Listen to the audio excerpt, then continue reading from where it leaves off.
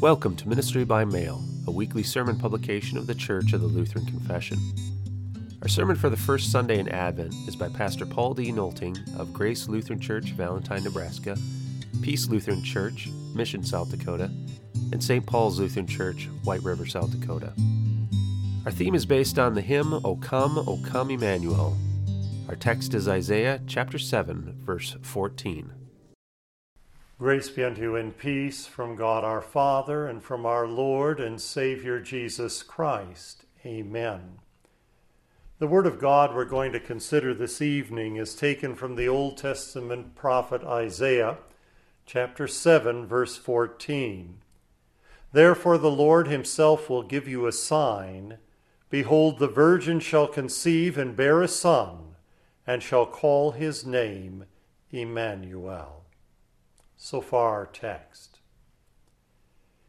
In Christ Jesus, whose first advent we celebrate, and whose second advent we anticipate, dear fellow redeemed.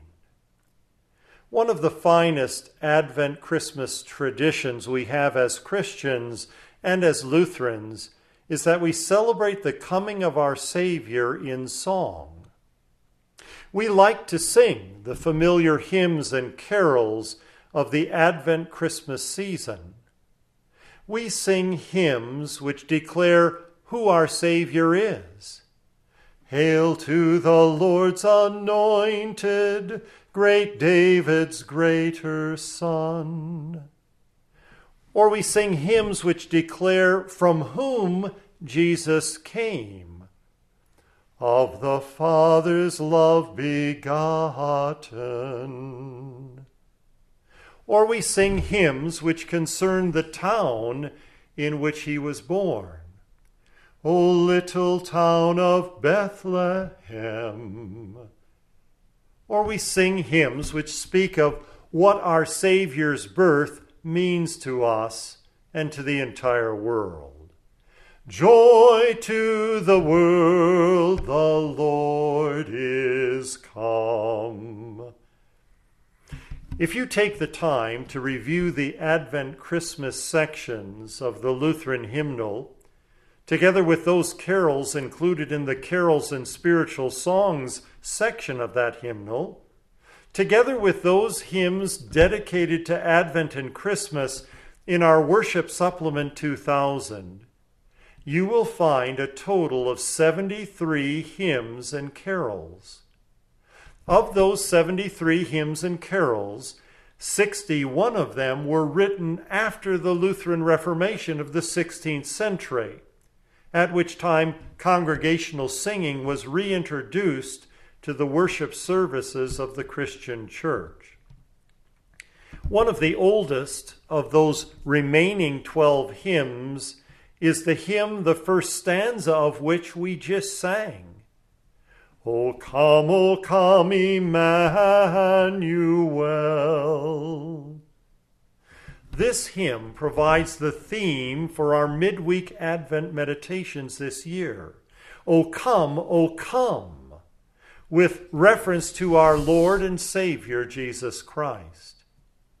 This hymn, which has been sung by Christians for over 900 years as they celebrate the Lord Jesus' Advent, contains 4 pictures of our promised Savior, the first 3 of which we will consider in our midweek Advent services, while reserving the 4th for our meditation on Christmas Day. This evening, we will consider the picture contained in the name Emmanuel. Our theme, therefore, this evening is an Advent prayer. O come, Emmanuel. We will consider, first of all, the source of the picture as we find it recorded in our text from Isaiah, and then we will review the meaning of the Advent prayer expressed by the author in that first stanza of this hymn. I would imagine that most of you in attendance this evening are aware of the meaning of the name Emmanuel. It means God with us. But there may be some, perhaps many of you here this evening, who may not know the context in which this name for Jesus arises within the book of Isaiah.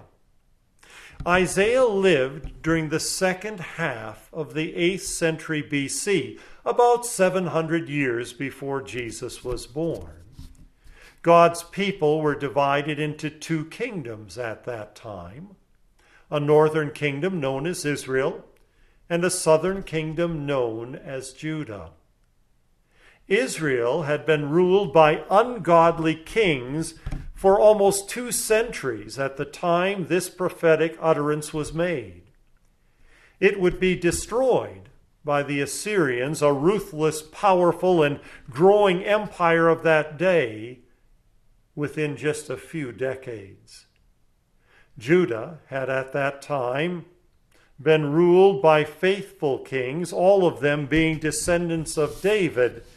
But at this moment in their history, they were being ruled by an unbelieving king, a descendant of David to be sure, but named Ahaz, who had fallen from faith. Isaiah, who is thought to have been a member of the royal family and therefore a cousin to the king, lived and prophesied on God's behalf in Judah. A political crisis arose for Ahaz at this time. The unbelieving king of Israel allied himself with the wicked king of Syria in a combined attempt to conquer Judah. One could only wish that Ahaz had turned to the Lord for rescue amidst this crisis. But Ahaz had turned his back on the Lord earlier in his life and gave no indication of returning to him. In fact, instead of appealing to the Lord for help, Ahaz approached those ruthless Assyrians who in another generation would set their sights on conquering Judah. Ahaz bought their alliance at a great price, asking them to attack Syria and Israel in order to offer relief to the armies of Judah. At this point, Isaiah came to rebuke his cousin, King Ahaz. He assured Ahaz that the Lord was fully capable of helping him, suggesting that the kings of Israel and Syria were but tiny firebrands disappearing in the night sky in comparison to the Lord's might and power. He therefore urged Ahaz to turn to the Lord and to look to him for deliverance from these earthly enemies. But Ahaz steadfastly refused. Even when Isaiah warned Ahaz that if he continued in his unbelief, he would be judged by God, Ahaz would not listen.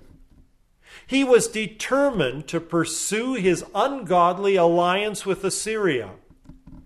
Then, when Isaiah was later sent back to Ahaz by the Lord with an offer to provide Ahaz with a sign from heaven to demonstrate the Lord's willingness to help, Ahaz foolishly refused. It was at this point that Isaiah, under the inspiration of the Holy Spirit, uttered the words of our text. The Lord himself will give you a sign. Behold, the virgin shall conceive and bear a son, and shall call his name EMMANUEL. The purpose of the prophecy was to show Ahaz that God was both capable of and willing to provide deliverance for his people. If Ahaz was not interested in hearing about a sure and certain temporal deliverance of Judah from the kings of Israel and Syria, God would then remind him of the much greater deliverance he planned for all the peoples of this world from much worse enemies, the enemies of sin, death, and Satan. After all, while earthly armies may in fact at times succeed in defending themselves against other earthly armies, there is no escape from sin, death, and Satan for any human being relying upon himself or other earthly allies. My dear friends, from the time that sin first entered the world, God has revealed that the damages done by sin in all its forms could only be resolved by the direct action of God Himself. Human beings are not capable of dealing with sin or its consequences and removing them in a satisfactory manner. Only EMMANUEL, God with us, is capable of doing that. And so Isaiah directed Ahaz's attention, as well as our own, to the fact that one day the Lord Himself, in the person of Jesus Christ, would be born, take on human flesh, and through His marvelous work of redemption, deliver us all from our greatest enemies. Ahaz at that moment had a choice to make. A choice between unbelief or faith. He could be driven by unbelief to continue to entrust himself to an earthly power for possible temporal deliverance, or he could, in faith and with a repentant heart, entrust himself to EMMANUEL, who would deliver him from physical enemies in time and from his spiritual enemies for all of eternity. The book of 2 Chronicles documents Ahaz's unfortunate choice. Ahaz remained committed to his improper earthly relationships, which ended in national and personal disaster. The armies of Syria and Israel defeated Judah in battle, killing 120,000 of Judah's soldiers and capturing 200,000 of Judah's women, sons, and daughters to be taken into slavery in Israel. The Lord in His mercy intervened, sending one of His prophets to warn the people of Israel that if they did not care for their captives and return them safely to Judah, God would bring down severe judgment upon them. The people of Israel responded by doing exactly what the Lord had instructed them to do. Unfortunately, King Ahaz did not learn the lesson God intended him to learn. Instead of repenting of his many sins, instead of returning to the Lord, he hardened his heart against the Lord and fell even further into unbelief, adopting the worship of the Syrian gods whom he assumed had defeated him. Sadly, Ahaz was permanently weakened as king, a result of his continued unbelief, and his weakness further weakened the hand of Judah and the kings who followed him. My dear friends, by God's grace, we have been led to believe in our Lord Jesus Christ and to rejoice in the fact that He was, is, and always will remain our EMMANUEL, our God with us. The words of our text were fulfilled by Jesus Christ when He was born of the Virgin Mary in Bethlehem so many years ago. For that first advent, we praise and magnify Him. Jesus has, through His life and His death, delivered us from sin, death, and Satan, just as our Heavenly Father promised to do. In spite of that, curiously enough, we find ourselves confronted by the same choice that confronted Ahaz so long ago. How is that, you may ask? Simply in this way, that in each of our lives we are confronted by a variety of problems, some large and some small. To whom do we turn when those problems arise?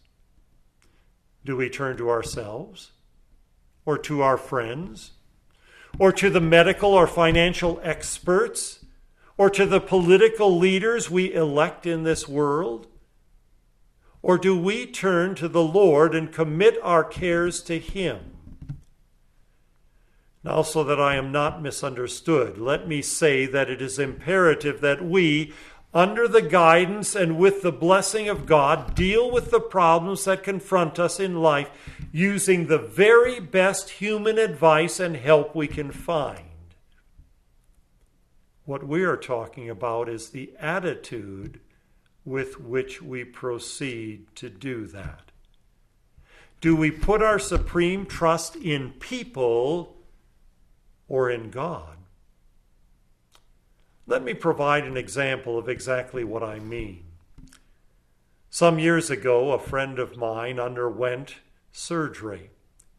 Before going into surgery, she was assured by her doctor that he was very capable and that she should not worry, for he had performed similar surgery successfully many times.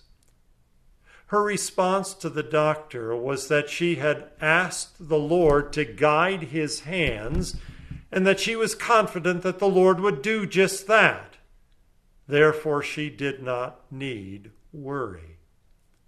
Sometime after the surgery, her doctor mentioned to my friend that her comment had made a deep impression on him, and that he found himself, before going into surgery every time thereafter, praying that God would guide his hands. Let us entrust ourselves to our EMMANUEL in time and for eternity.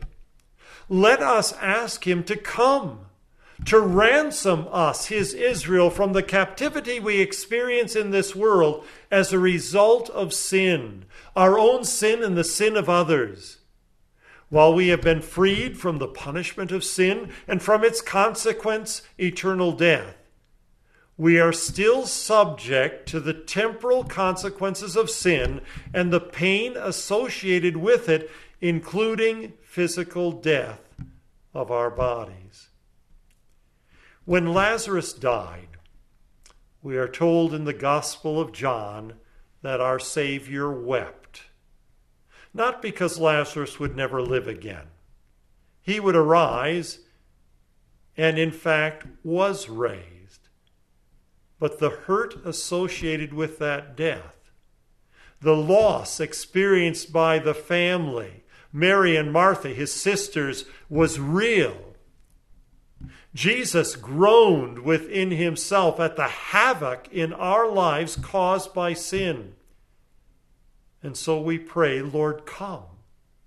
We are waiting for you, Jesus, to appear.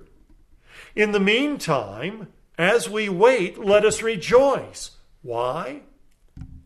Because our EMMANUEL, who came once in lowly submission to the will of his heavenly Father in order to be our Savior, will come for us in glorious exaltation to deliver us from this sinful world, and in the end, take us home to heaven. O come, Emmanuel. Yes, dear Jesus, come quickly. Amen. And may the grace of our Lord Jesus Christ keep and preserve you in faith until our Savior does come again. Amen. This has been a publication of the Church of the Lutheran Confessions Ministry by Mail. Visit clclutheran.org for more information. For print copies of this or other sermons, please visit lutheransermons.org.